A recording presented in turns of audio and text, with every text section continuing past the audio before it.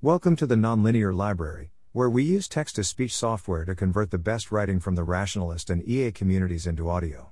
This is Modeling Great Power Conflict as an Existential Risk Factor, published by Stephen Clare on February 3, 2022 on the Effective Altruism Forum. This is the first post in a planned three-part series. Overview of the series. Conflict between great power states, countries with global interests and the military strength to defend them against their rivals, has shaped the course of history. The Napoleonic Wars redrew the borders of Europe. The League of Nations, created in the aftermath of World War I, foreshadowed the structure of today's international world order. World War II allowed the United States and the Soviet Union to emerge as dueling superpowers. The resultant Cold War sparked ideological conflicts around the world, accelerated the development of technology like rocketry and computers, and led to the growth of stockpiles of thousands of nuclear weapons. And, of course, each of these conflicts led to fighting around the world that caused hundreds of thousands or millions of casualties. Over the last year I've been thinking about the influence great power conflict will play in the 21st century. From a long-term perspective, I've been particularly focused on its influence as an existential risk factor, something that affects multiple other existential risks. This is the first post in a planned three-part series summarizing my current views. The series tackles three broad questions. Post 1. By what mechanisms does tension between great powers affect total existential risk? Post 2. How likely are various scenarios, including all-out war, this century?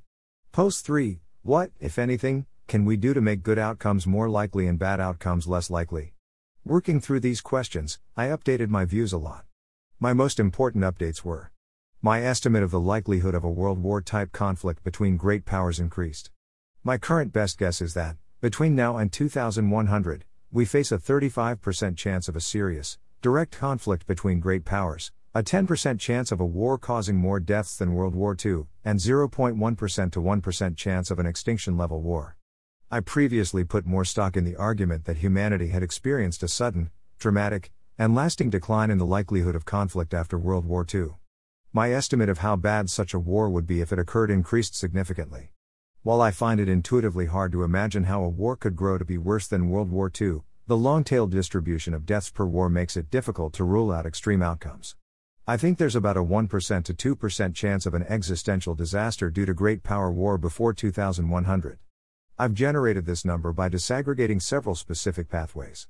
I think the range of possible outcomes is broader than I previously believed. I updated away from thinking that conflicts are overdetermined, at least on sufficiently long timescales. It seems to me that the geopolitical possibilities for the 21st century range from devastating hot war to renewed cooperation between great powers. Where we end up landing on this spectrum will be influenced by policy choices made by leaders of great power states, and it is possible to influence these policies. There were also some other important things about which I learned a lot, but didn't change my views as much. I'm still uncertain about how the average annual probability of great power conflict changed after World War II, if at all. Because the timing and size of wars is very noisy, the long peace that has prevailed since 1945 is consistent with two main models. A model in which there is a consistent risk of war, but large wars are rare. A model in which the probability of war fell significantly after World War II due to globalization, the spread of liberal norms, democratization, nuclear weapons, or some other factor. I've updated more towards the first model, but still put at least 30% probability on each. I'm not yet sure about what we should do about all this. I've found a few approaches and interventions that seem interesting, but it's really difficult to say how effective funding them would be an expectation. Still, the risk is high enough and the interventions promising enough that I think it's worth spending more time working in this area. I did most of this work while I was at Founders Pledge. You can read the full report I published and the funding opportunities FP currently recommends here. These posts will be more useful for most forum readers than the FP report, which is super long, written for a more general audience, and a bit out of date at this point. I finished it last August. In the rest of this post, I consider various ways that great power interactions affect existential risk. I've built a model that traces specific causal pathways from great power tensions to existential catastrophes, sorted into three broad categories. I show how the model can be used to help make prioritization decisions across causes and interventions and discuss both its implications and shortcomings. Epistemic status. I don't have an academic background in international relations or conflict studies. I decided to look into these issues because I think they're both important and understudied within long-termism and EA. To get up to speed, I've worked through several book-length literature reviews and spoken to about 20 experts. You can see a full list of interviewees in the acknowledgements section of the FP report. I am by no means an expert. I expect my views to evolve as I and the EA community learn more about this cause. I've done my best to demonstrate reasoning transparency. I usually cite full text quotes from sources where I rely on them to support important claims. I quantify my uncertainty and predictions wherever possible. Sometimes transparency has conflicted with my desire to be concise. Acknowledgements. Please see the acknowledgements section of the FP report for a full list of the various experts and reviewers who helped with this work. Thank you to Founders Pledge for supporting the production of that report. For additional help putting together these forum posts, thanks to John Halstead, Max Daniel, and Matt Lerner. What is great power conflict? Sometimes defined as economically powerful countries with global interests and the military strength to defend them, great powers warrant long-termist attention for three reasons. They are more likely to fight each other than average. When they do fight, they can unleash enormous amounts of destructive power. Great power competition in areas like technological innovation and alliance building can affect global risks even in the absence of direct conflict. There is no universally accepted list of great powers. I focus on 4 countries: the US, China, India, and Russia.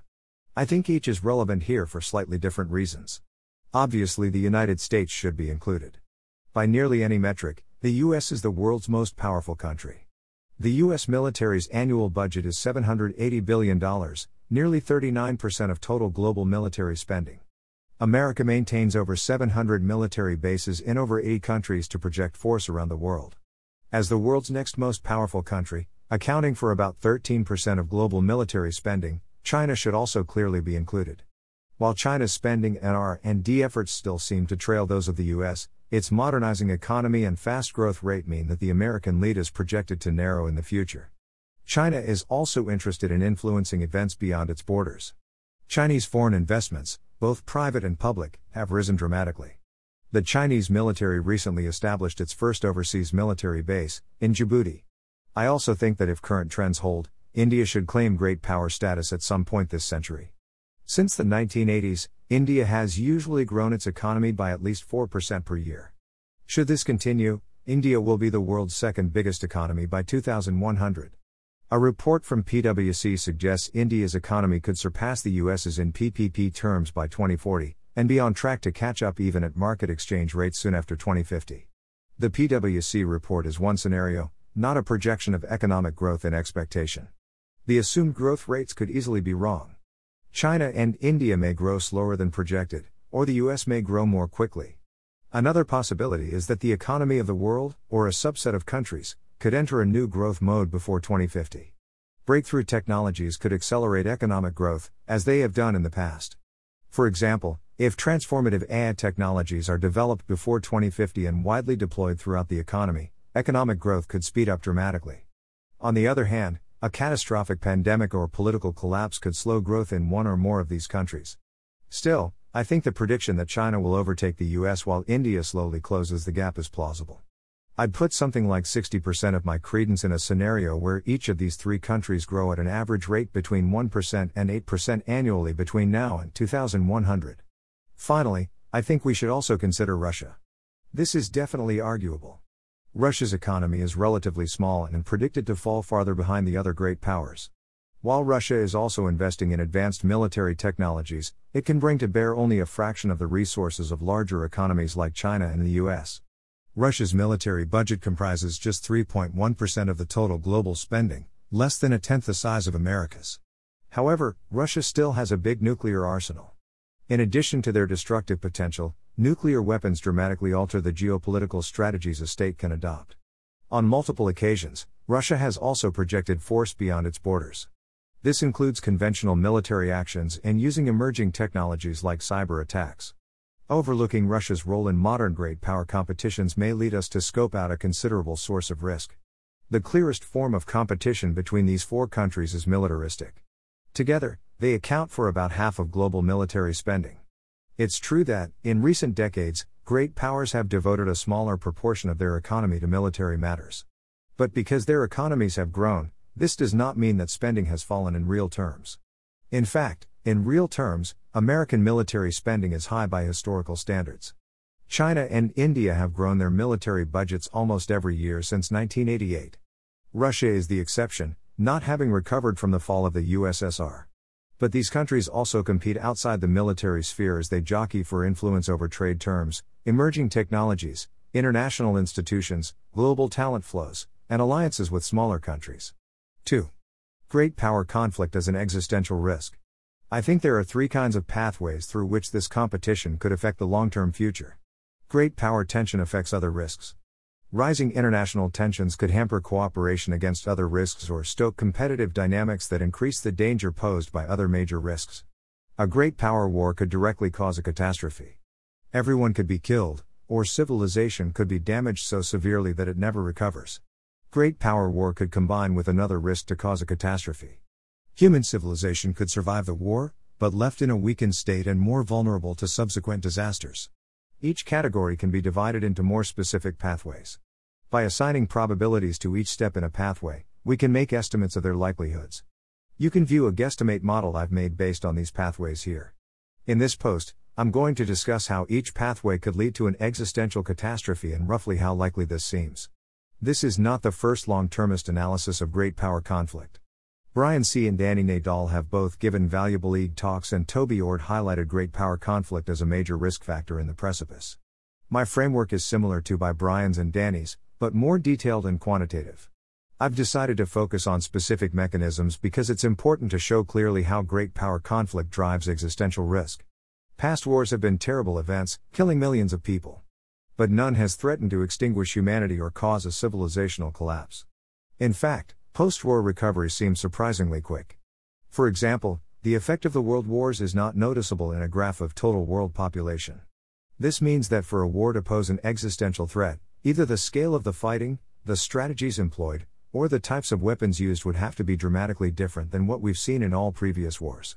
I also want to emphasize that I don't think the probabilities I've assigned in the guesstimate model are very robust. I expect some of them will change by an order of magnitude as more research is carried out in this area. The model is meant to capture the gist of my intuitions and facilitate discussion, not make confident predictions. That said, the level of risk varies so widely among different pathways that most estimates could change by an order of magnitude or more without affecting my key conclusions. Now let's discuss each category in turn. 3. Category 1, International Tension. First, I want to show how tensions between great powers can affect existential risk even if they don't lead to direct conflict. The history of nuclear risk demonstrates this effect. Nuclear weapons are arguably the greatest threat to the long-term future that humanity has created so far. While they were invented during World War II, their proliferation and the invention of new delivery mechanisms such as submarines and intercontinental ballistic missiles occurred after the war, amid mutual fear of conflict between the US and Soviet Union. By international tension I mean something like a shared worry about an imminent conflict, which, itself may contribute to starting a war. There's at least two specific dynamics worth worrying about if international tension is high in the 21st century. The first is that hostilities will probably make it harder for countries to coordinate to mitigate other risks. As a recent example, progress towards a strong, international treaty governing lethal autonomous weapons was reportedly stymied by the US and Russia. We might expect the effect on risks like future pandemics, governance of new technologies, or climate change to be similarly negative. However, I'm very uncertain about the size of this effect. In some ways a more divided world may be even more resilient to certain risks if it helps avoid correlated policy failures. The COVID-19 pandemic could have been even worse, for example, if every country had a policy that was similar to those adopted in a country like the US. The second dynamic is that international tension could speed up the development of dangerous technologies like military AI, new weapons of mass destruction, and other weapons that are hard to foresee in 2022. Militaristic competition is particularly intense, paranoid, and aggressive. The more likely they think a war is, the more likely decision makers are to make large and risky investments in military technologies to try to gain an advantage over their rivals. Once these weapons are developed, they could be deployed unintentionally, as nearly occurred with nuclear weapons on several occasions during the Cold War. Again, though, I'm uncertain about the size of the effect. I also think there is some upside risk. It seems like states will also be more likely to develop defensive technologies if international tension is high. These defenses could be helpful in mitigating accidents as well as purposeful attacks. So if the probability that an accident is avoided outweighs the probability that an attack is successful, a more tense world could be a safer one. For these reasons, I think great power relations affect existential risk even if they do not lead to direct conflict. More international tension will increase existential risk to the extent that 1. International tension makes it harder for countries to cooperate and 2. More cooperation reduces risk. The more likely great powers think a war is, the more they will increase their military budgets and invest in developing new weapon technologies. But international tension could also decrease risk. For example, it could increase policy diversity among countries, which could boost resilience. It could also speed up the development of defensive technologies. I'm very uncertain about the net effect of these dynamics. I think it would be really helpful to see more research in this area. I have not included this pathway in my guesstimate model. In contrast to the other risk pathways, I'm currently too uncertain about the dynamics at play here for a model to be useful. 4. Category 2, Great Power War. But what if tensions do lead to war? World War II killed about 75 million people, or 3% of the world's population. An extinction-level war would have to be 30 times more severe to wipe out humanity. This is an enormous increase. But war deaths appear to follow a power law distributio. This implies that the chance of such a war is low, yet non-negligible. Huge nuclear arsenals, or extremely lethal future weapons, could provide the technical capacity to exterminate humanity. I discuss two pathways by which direct conflict between great powers could drive X risk. First, I briefly discuss the most destructive weapons we already possess, nuclear weapons. Second, I discuss the possibility that future weapons of huge destructive potential will be invented. Nuclear weapons are really dangerous. There are still more than 8,000 nuclear warheads on Earth, and China's arsenal will probably grow. The degree of long-term risk posed by nuclear war is controversial and has been discussed better elsewhere. There are several steps in the causal chain here. First, nuclear weapons must be used in the war. This is not a given. Nuclear-armed powers have, since World War II, been very reluctant to use nuclear weapons. And if the war occurs later in this century, nuclear weapons may have been superseded or made useless by new technologies. Second, if weapons are used, they must cause a nuclear winter. Luisa Rodriguez has estimated that the chance of a US-Russia nuclear exchange triggering a severe nuclear winter is about 11%. However, she also notes that while this estimate takes the foundational nuclear winter research at face value, that research is controversial. I agree with her that, given this, we should lower the probability of a large nuclear exchange triggering a severe nuclear winter, perhaps to something like 5%. While the risk seems low, there's lots of uncertainty at each stage of the causal chain. I also don't want to dismiss the idea that the world in which a wide-scale nuclear war has occurred is very different than a world that avoids such a war in many important but hard-to-predict ways. I'd be excited to see more research on this question. Will future weapons be even worse? The invention of nuclear weapons caused a discontinuous jump in humanity's potential to cause destruction. One way of visualizing the effect of technological change on war is to consider humanity's total war-making capacity. This has been defined by historian Ian Morris as the number of fighters the world's armies can field, modified by the range and force of their weapons, the mass and speed with which they can deploy them, their defensive power, and their logistical capabilities. War-making capacity increases when more units of available weapons are manufactured, but is dominated by the invention of new, more destructive technologies. Morris thinks that, at least in Western nations, war-making capacity increased by a factor of 50 between the years 1900 and 2000. I should note that his estimate is no more than a guesstimate, and not generated by a transparent quantitative analysis. Still, even if this multiplier is off by a factor of 5, war-making capacity would still have grown by an order of magnitude over the course of the 20th century. Luke Muehlhauser's graph of Morris estimates shows what the discontinuity looks like. What will the trend in war-making capacity be in the 21st century? I think there are two possibilities. The huge 20th century increase in war-making capacity could turn out to be an anomaly. In this case, we might expect war-making capacity to continue to increase, but at a per-century pace somewhere between its 20th century increase and increases in previous centuries. The 20th century jump in capacity could indicate a shift to a new growth mode for war-making capacity. If this is true, we should expect future increases to be as large or larger than the 20th century increases. This would require the invention of weapons at least an order of magnitude more destructive than thermonuclear warheads. Possibility 2 highlights another pathway from great power conflict to existential risk. High international tensions could accelerate the development of such weapons and cause their accidental or intentional use. I find it difficult to imagine what such weapons would be.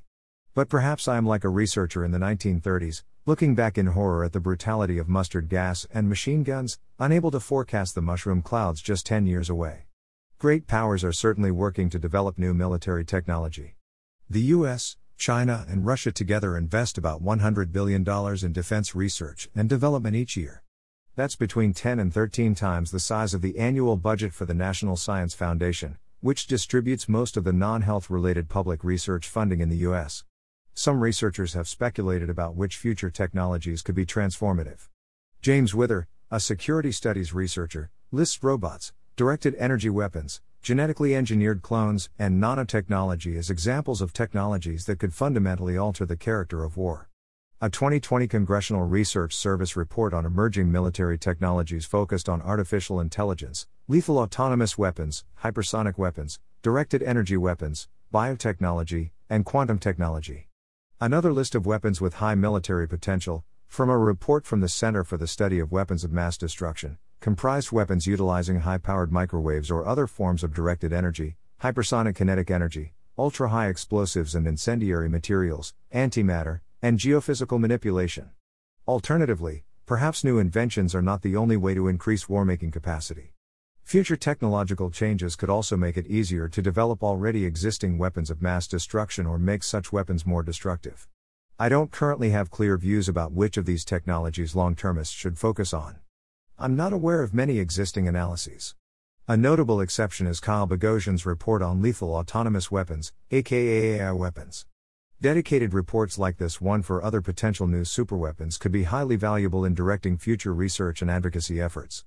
The proportion of existential risk from great power conflict that is accounted for by AI development is a key question in this area. I don't think military AI development can currently be called an arms race. Arms races are characterized by rapid, simultaneous increases in military spending and production by rival nations. But military AI programs are currently a small proportion of military budgets, and great power military budgets themselves are at relatively low, stable levels, less than 10% of GDP in every great power nation. This could, of course, change if the expected value of AI investments became larger, or if rising international tensions stimulated a significant increase in military spending. Judging from historical levels of spending, military budgets could increase significantly. At the height of World War II, about 75% of the German and Soviet economies were devoted to supporting the war effort. Intentional deployment of such destructive weapons would seem unlikely given that, by definition, we are discussing events that harm everybody alive, not just enemy combatants. But accidents happen. The effects of these weapons could prove different on the battlefield than in test environments. Alternatively, militaries could choose to deploy untested weapons where some degree of risk is known if they are in a high-stress combat environment or feel they are at risk of losing a war. In the guesstimate model, I split this pathway into two chains of conditional probabilities. One chain estimates the probability of a technological disaster assuming a great power war doesn't occur this century. The other calculates the same probability for the worlds in which a great power war does occur. Each chain has 3 steps. P-Tech disaster equals P-Tech developed * P-Tech deployed developed * P disaster tech deployed. I'm pretty uncertain about each of these probabilities. My intuitions are that transformative military technologies are likely to be developed. Multiple powerful new technologies were invented in the 20th century. Great powers continue to fund military R&D. I think the probability we see new weapons invented is greater than 50%. The deployment of such technologies is unlikely, but not impossible, if a war does not occur. A reasonable estimate could be that the probability is between 5% and 30%. If a war occurs, deployment is likely but not certain. It depends on which technologies are invented, when they are invented, and when the war breaks out. My main estimate is between 30% and 70%. If the technologies are deployed, I think an existential catastrophe is very unlikely but not impossible. It again depends on the timing and type of technologies. My uncertainty range here is between 0.1% and 15% if no war occurs, and 5% to 25% if a war occurs. It's slightly higher in the latter case because these technologies are more likely to be deployed at a wide scale in the event of a war. I've included slightly more detail on these probability estimates in the guesstimate model.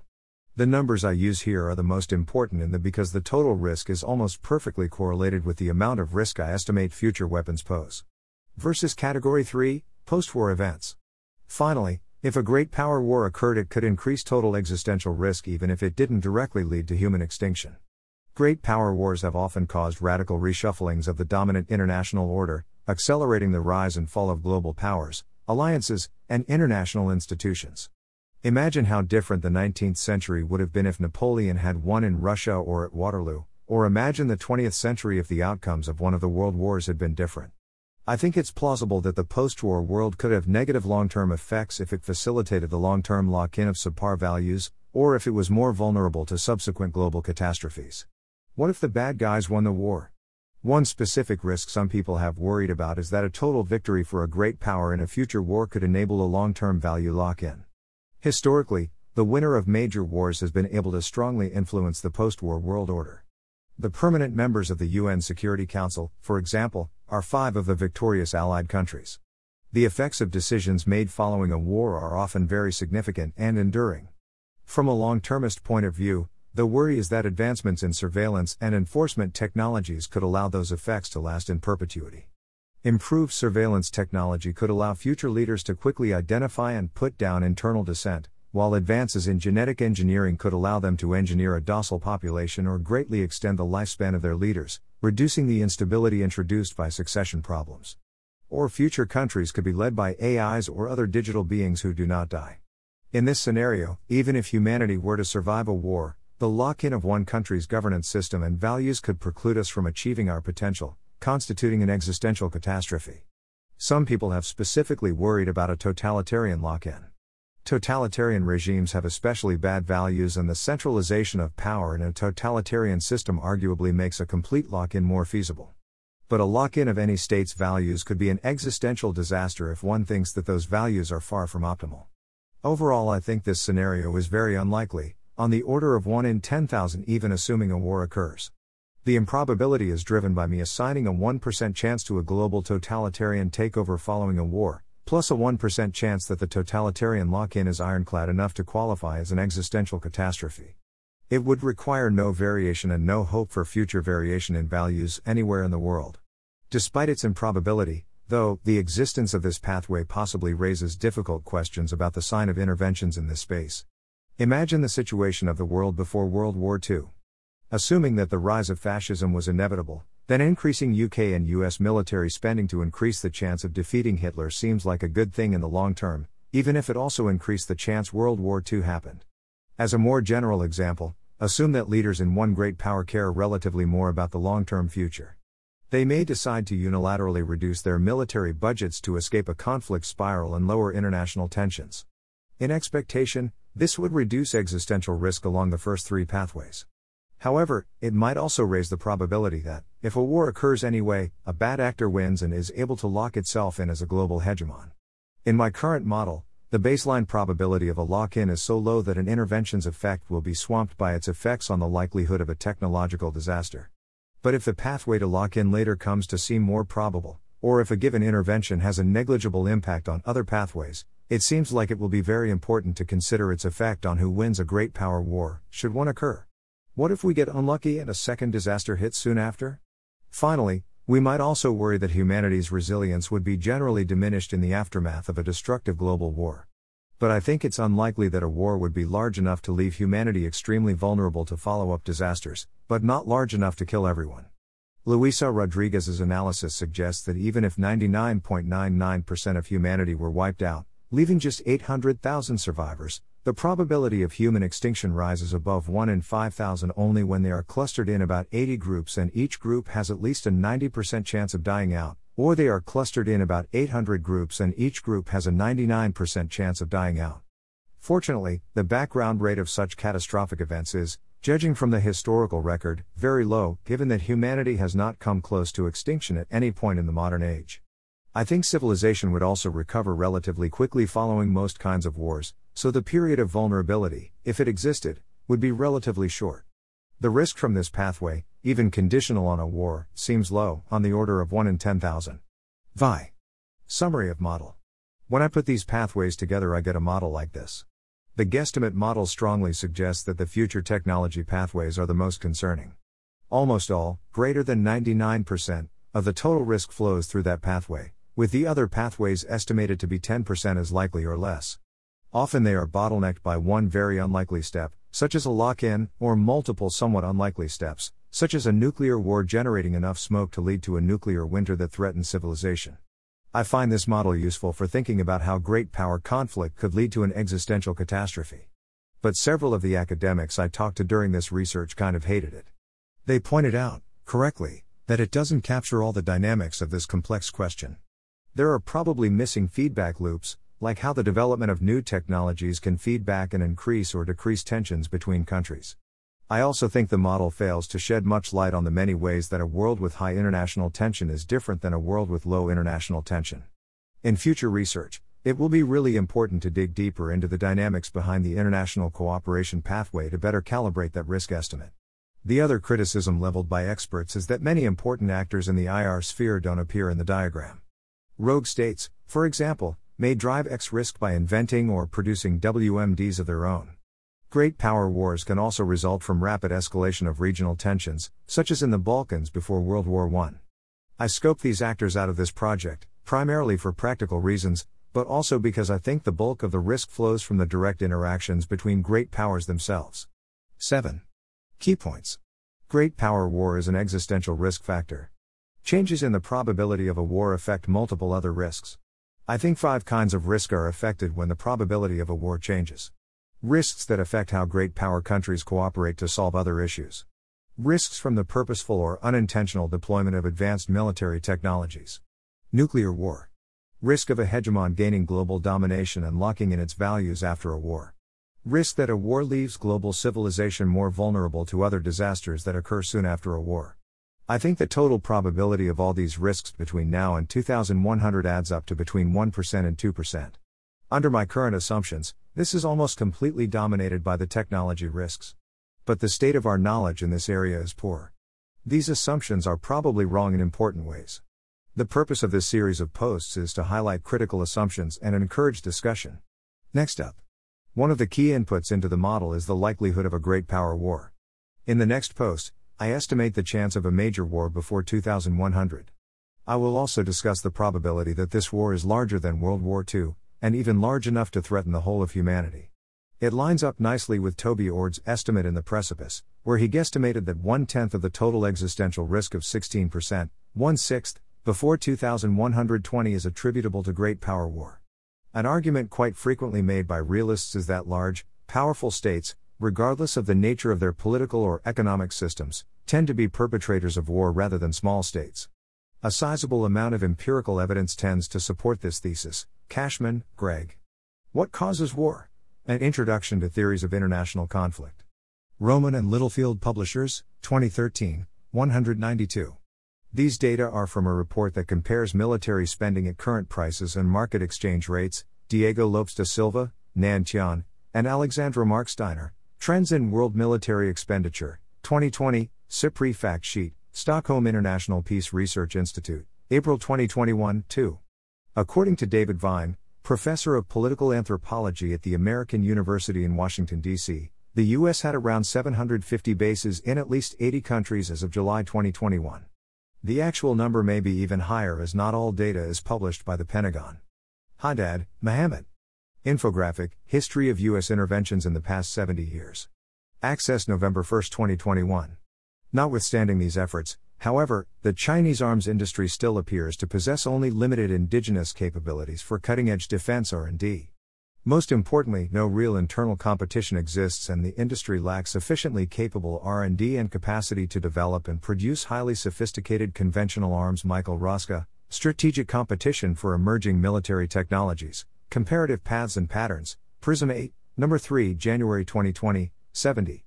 World Bank data from.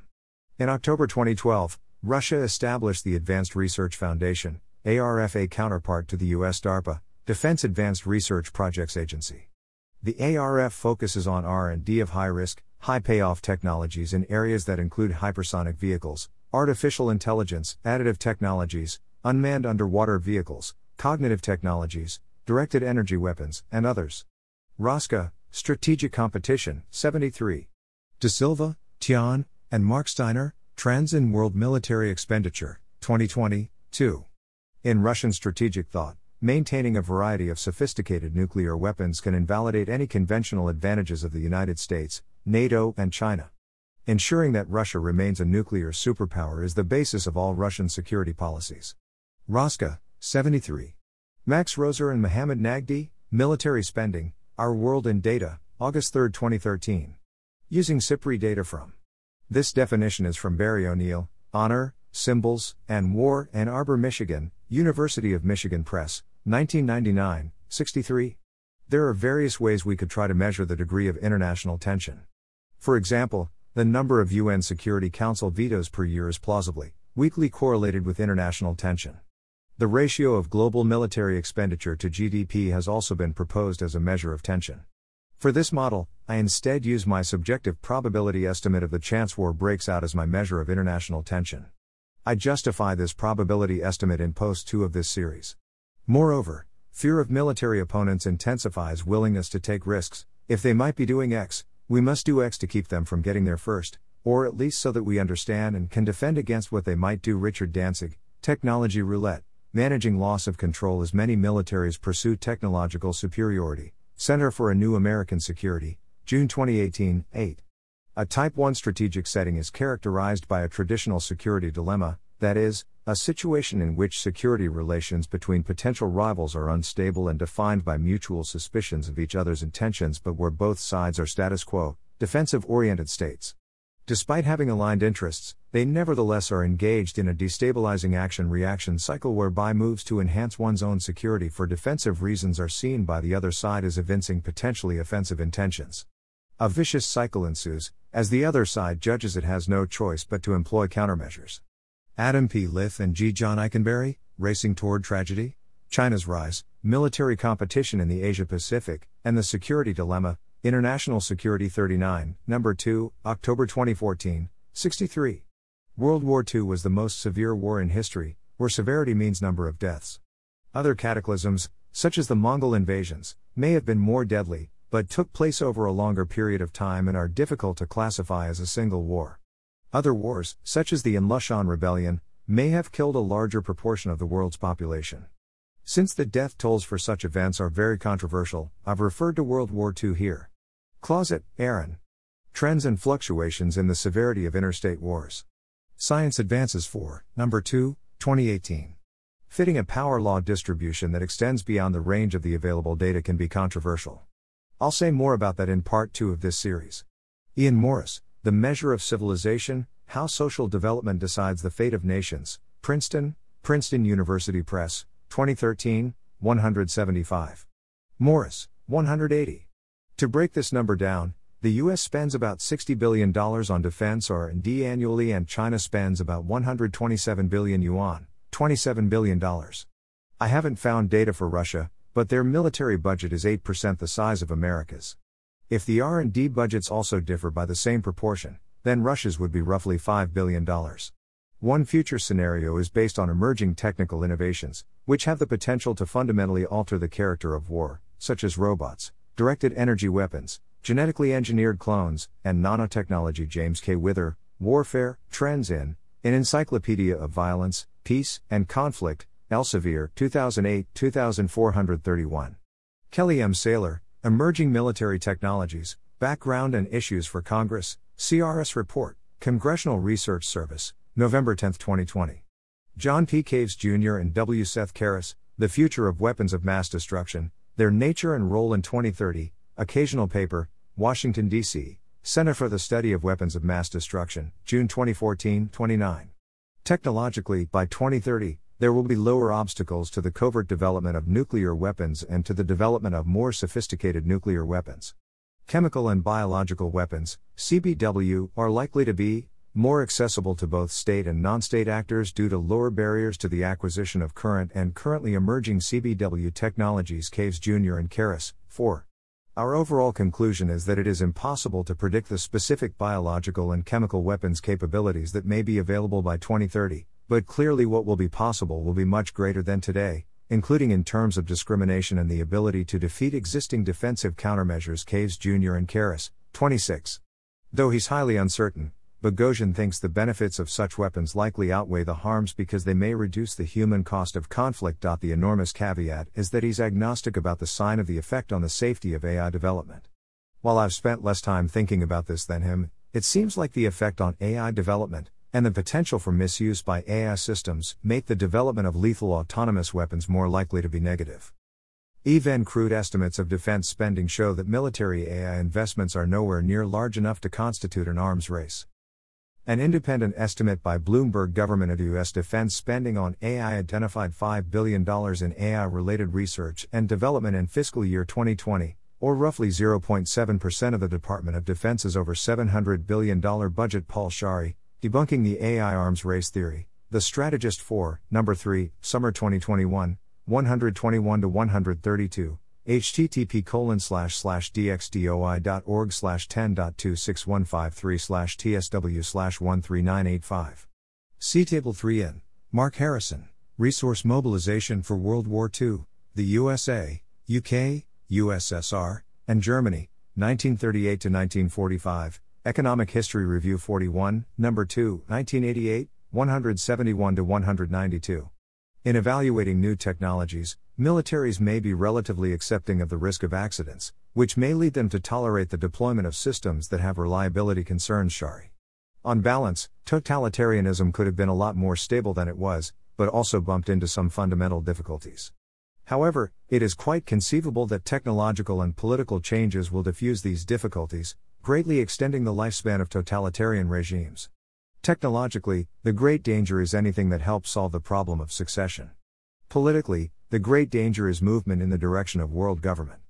Brian Kaplan, The Totalitarian Threat, in Global Catastrophic Risks, Oxford University Press, 2008, 510. See Case 3 of her analysis, Luisa Rodriguez, What is the likelihood that civilizational collapse would directly lead to human extinction, within decades? December 24, 2020. Thanks for listening. To help us out with the Nonlinear Library or to learn more, please visit nonlinear.org.